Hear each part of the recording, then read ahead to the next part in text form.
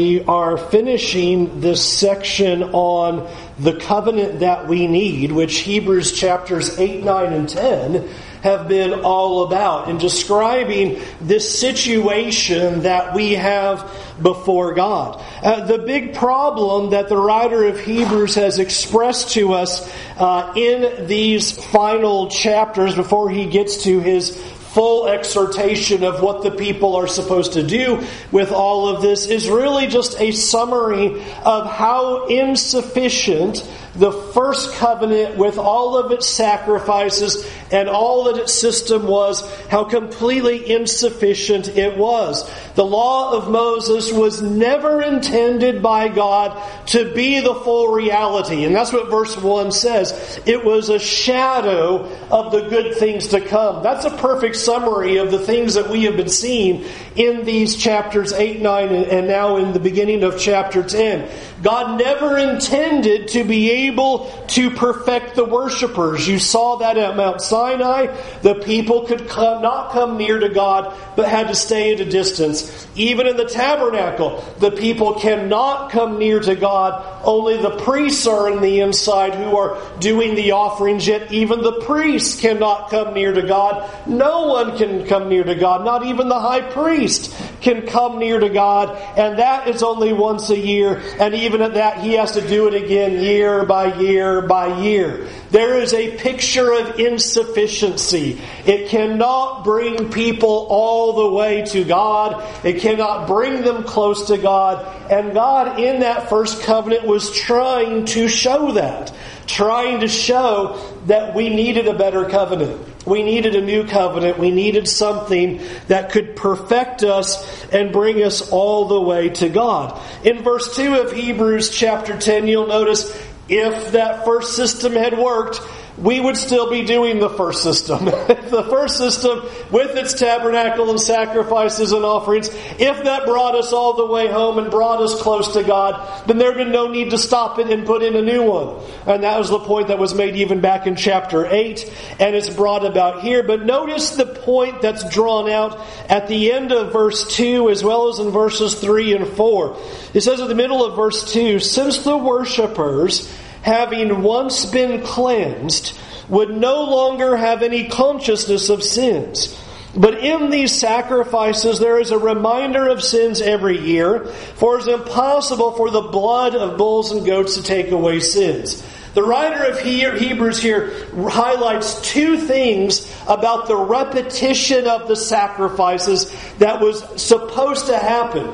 Number one, he says that the repetition of the sacrifices caused the conscience to remain guilty.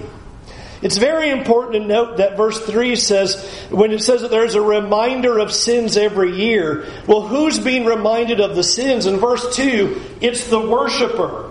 The worshiper every day is offering sacrifices every week, every month, and every year. It doesn't say God remembered every time. I grew up as a kid hearing that, and then I read this and I went, wait, it doesn't say God was remembering. It says God was forgiving those sins under the old covenant. The problem is in the heart of the worshiper. And what I want you to do for a moment is try to transport yourself into that world for a minute. And imagine, with your sins, how many sacrifices every day you would be bringing to the priests. Okay? Every time you commit a sin, I want you to go get an animal and go drag it to the priest. Okay? Do you get a sense of how guilty you would feel day by day, by day, by day, by day, every single day? And then think about, you would have this huge day every year, Day of Atonement. High priest is going in with our blood and the blood of animals so that atonement can be made, and throwing it on the mercy seat. Day of Atonement. And you know what happened tomorrow after the Day of Atonement? You grabbed your animal and had to go to bring another sacrifice for your sins. What's happening? It's just burning into the conscience. You have sinned. You have sinned. You have sinned. And there is just this recognition of all that you've done. I hope you can kind of, by contrast, see how the once-for-all sacrifice of Christ eliminates that, doesn't it? Where we're not daily. Because that was the intention of that, was to get you to see you have a major problem before God. The repetition of sacrifices maintain the guilty conscience. It would be like if your spouse every day reminded you of your sins every single day. I'm going to feel guilty every single day because you keep talking about it every single day. That's what the sacrifice was supposed to do to the worshiper. Every day, here's another animal. And you're just weighed down with how much you have put blood on the altar and the guilt of what your sins have done. And that's what he's saying is, with all of the animal sacrifices and the blood of bulls and goats, it didn't perfect the conscience. It didn't deal with it. Because you did it again tomorrow and had to do it again the next day and the next day and the next day. And every year and every Sabbath you had all of these sacrifices constantly being offered on our behalf. And not only that, he points out in verse 4, the repetition of the sacrifices revealed the impossibility ultimately of these sacrifices to take away sins. If they were the perfect, permanent sacrifice, then you wouldn't need to get an animal tomorrow and the next day and the next day and year by year and all of that. And what you want you to see is God was intending to show something with that first covenant. Really trying to get the people to understand the gravity of sin, the problem of guilt, and we need something better to deal with our sins, and we need a different covenant. And so that's what those first 4 verses are laying out. The law of Moses was a shadow of things to come. Notice it was of good things to come. Something better has to arrive because this situation isn't cleansing the conscience and is not ultimately dealing with sin so that we can be drawn near to God. That's what brings us to verse 5 then, where it says, consequently. So what's going to be the good news? What's going to be God's answer? Here's God's answer in verse 5. When Christ came into the world, He said, I would like for you to highlight that. That is striking. When Christ came into the world, He said, but then the writer quotes Psalm 40, verses 6 through 8, which when you read Psalm 40, there's no way that this can be a strictly messianic prophecy because, like in verse 12, it certainly are words of David that says, his iniquities have overtaken them and they have become more than the hairs of his head. Okay, well, that's not going to work in speaking of Christ. So it is fascinating that you have here a prophecy, a psalm of David as it is attributed to him, and then turn around and say, here's actually what Christ said. So it's typological fulfillment. And notice the words that Christ said. Verse 5, sacrifices and offerings you have not desired, but a body you have prepared for me. Notice Christ understands the situation. And what God does not want is just mere sacrifices. Offering, sacrifice.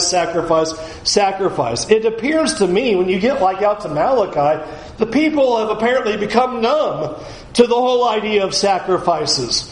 Like anything that we do in repetition, and becomes habitual and ritual, and then begins to lose all feeling and knowledge whatsoever. And you can imagine it just kind of turned into that. And here is God saying, that's not what I ever wanted. And the last thing that I need is for Christ to come and just simply merely throw another sacrifice up. What does God want? He says there in verse 5, but a body you have prepared for me. Notice the picture. In burnt offerings and sin offerings you have taken no pleasure. Then I said, behold, I have come to do your will. And this again is stated in verse 8. When he said above, you have neither desired or taken pleasure in sacrifices and offerings and burnt offerings and sin offerings. Notice the writer, now that was according to the law. It's being done as God said to do, and yet God did not desire it. Verse 9, what does He desire? Behold, I have come to do your will. This is what God desires.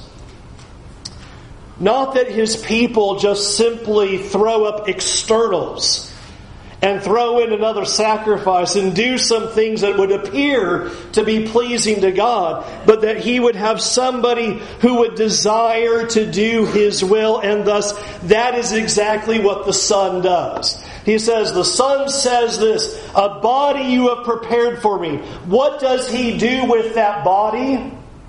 He does the will of God. He doesn't offer another sacrifice. It's not what He's looking for. But He does the will of God.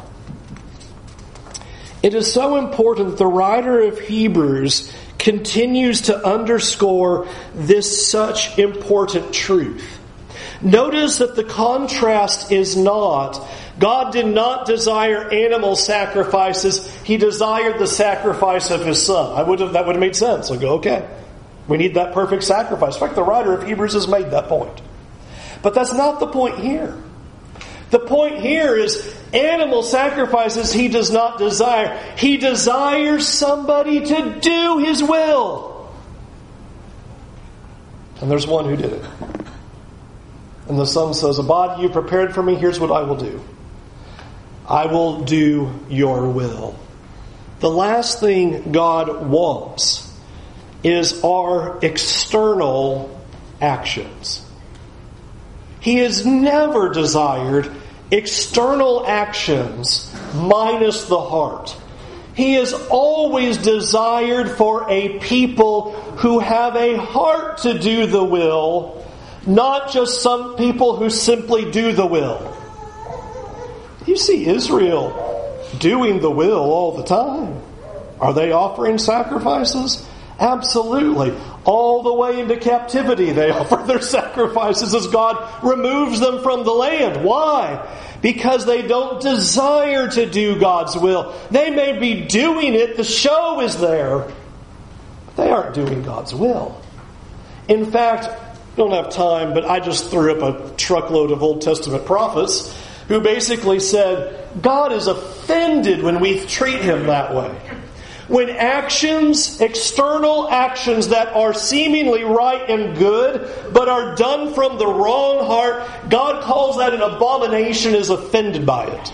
New Testament uses the word hypocrisy. That's what that is. You come before God and your lips say all the right things, but your heart is far from me. Remember what He said next? Your worship is vain. Your worship's useless. It's nothing. Just because you think you have all the externals, you don't have a heart that desires God, it's nothing to God. And that's what makes this so special, what God is saying here. Sacrifices and offerings you have not desired. And He caveats that. Now wait a minute, God did call for that. But He called for that to come from a people who truly and sincerely desire God. And that is what you see in the Son. Is that the Son comes and He does the will of God. Friends, I want to caution us that we would never treat God, the true and living Jehovah God, like some of the idols or pagan gods that we think our God needs to be appeased by certain external behaviors. That God is happy because, well, you sat in the seat today. Or God is happy because you were baptized. Or God is happy because you have done some external thing that you put your finger on. I think in the world our favorite is, I'm not as bad as so-and-so. That's our true morality test. Well, I'm not as bad as them. God doesn't care. God has never wanted your list of 5 or 10 things that you think make Him happy. He's got one thing that He desires: for a heart to do His will. And that is what is precious about the life of Jesus. Here is the body, and why is Jesus obedient to the Father? Because he desires the will of God above all else. That's why he lives the life he lives. Because it's not about himself. It is about the will of God. And so thus he says in verse 7, behold, I have come to do your will. Verse 9, I have come to do your will. This is the big point that is being made. And thus then, if this is God's will, then what is Jesus going to accomplish with it? Verse 9, then he adds, behold, I have come to do your will. He does away with the first in order to establish the second. Jesus, his whole purpose is to do the will of God, leading us with this big question. Then what is God's will that Jesus accomplishes? He gives us a covenant that can bring us all the way to God. That was the will of God. God's will was that for all of his people to come all the way to him.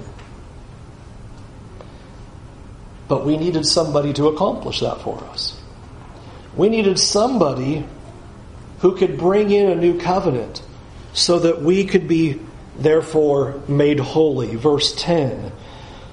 And by that will we have been sanctified through the offering of the body of Jesus Christ once for all. Maybe it's not a curveball, it is to me. I always read this in verse 10, and by that will, referring to the second covenant. I was wrong. That doesn't mean that.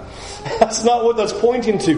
That will right there is actually pointing back to the will of God as established back in verse 7 as well as in verse 9. This is saying it is by God's will that we have been made holy through the offering of the body of Jesus once for all. This is the whole idea, and this is where verses 11 through 14 go. Every priest stands daily in his service, offering repeatedly the same sacrifices, which can never take away sins. But when Christ had offered for all time a single sacrifice for sins, he sat down at the right hand of God, waiting from that time until the enemies should be made a footstool for his feet. For by a single offering, here it is, he has perfected for all time those who are being sanctified.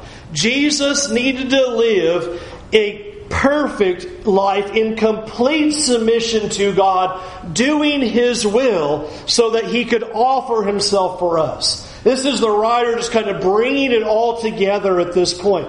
We needed somebody to enact a new covenant, and the one who came did God's will fully, which is representative of the kind of heart we are supposed to have. So Jesus accomplishes God's will, sits down at the right hand of God, and is now waiting for all of his enemies to be put under his feet.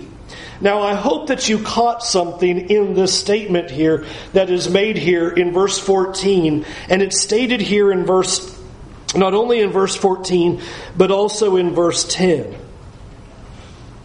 For by a single offering, think about it now, he has perfected for all time those who are being sanctified or being made holy. For all time, he has perfected those who have been made holy. Here's the picture.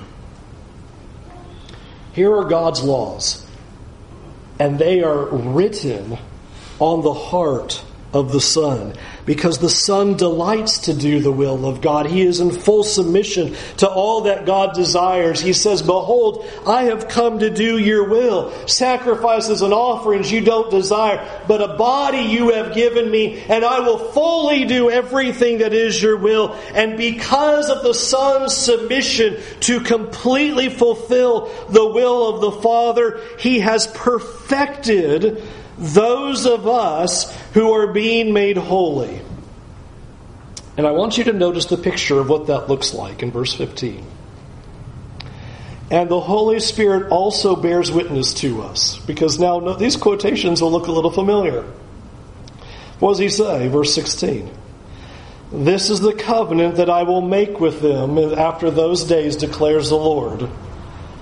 I will put my laws on their hearts and write them on their minds. Do you see how the writer of Hebrews defined those who are being made holy? Those who are sanctified? What does he describe them as? He says, well, let me quote the scripture from Jeremiah again. The scripture that he quoted back in chapter 8. He will now quote it here again. What does God desire of His people? That God's laws be written on your hearts and on your minds. That's what God desires. In essence, what does that mean? It's that God's will controls your life. God's will is everything. Do you see the parallel to Jesus? Here the Son says, I have come to do your will. What does that look like? Full submission to God. Whatever God says, He will do His will. And that will of the Father took Him all the way to the cross. And through that offering, God is now bringing close to Him those who are being made holy. People can now be holy, perfected, brought all the way to God. But how are they being made holy? God writes His laws on their hearts and on their minds. See, it wouldn't make a whole lot of sense if He turned around and said, and here's the people who are being made holy. You go to church every Sunday and you do all these externals. The very thing that Jesus says, sacrifices and offerings, that's not His will. He wants your heart. He wants your love. He wants His laws on your mind and your heart. He wants your desires. Those are the people who are being made holy, nobody else.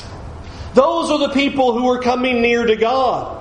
Those are the people who get to enjoy the presence of God. Call Jesus a brother. Call God Father. We've heard the words, He's not ashamed to call us brothers. Who does He say that to? Those who have the laws of God written on their hearts and in their minds.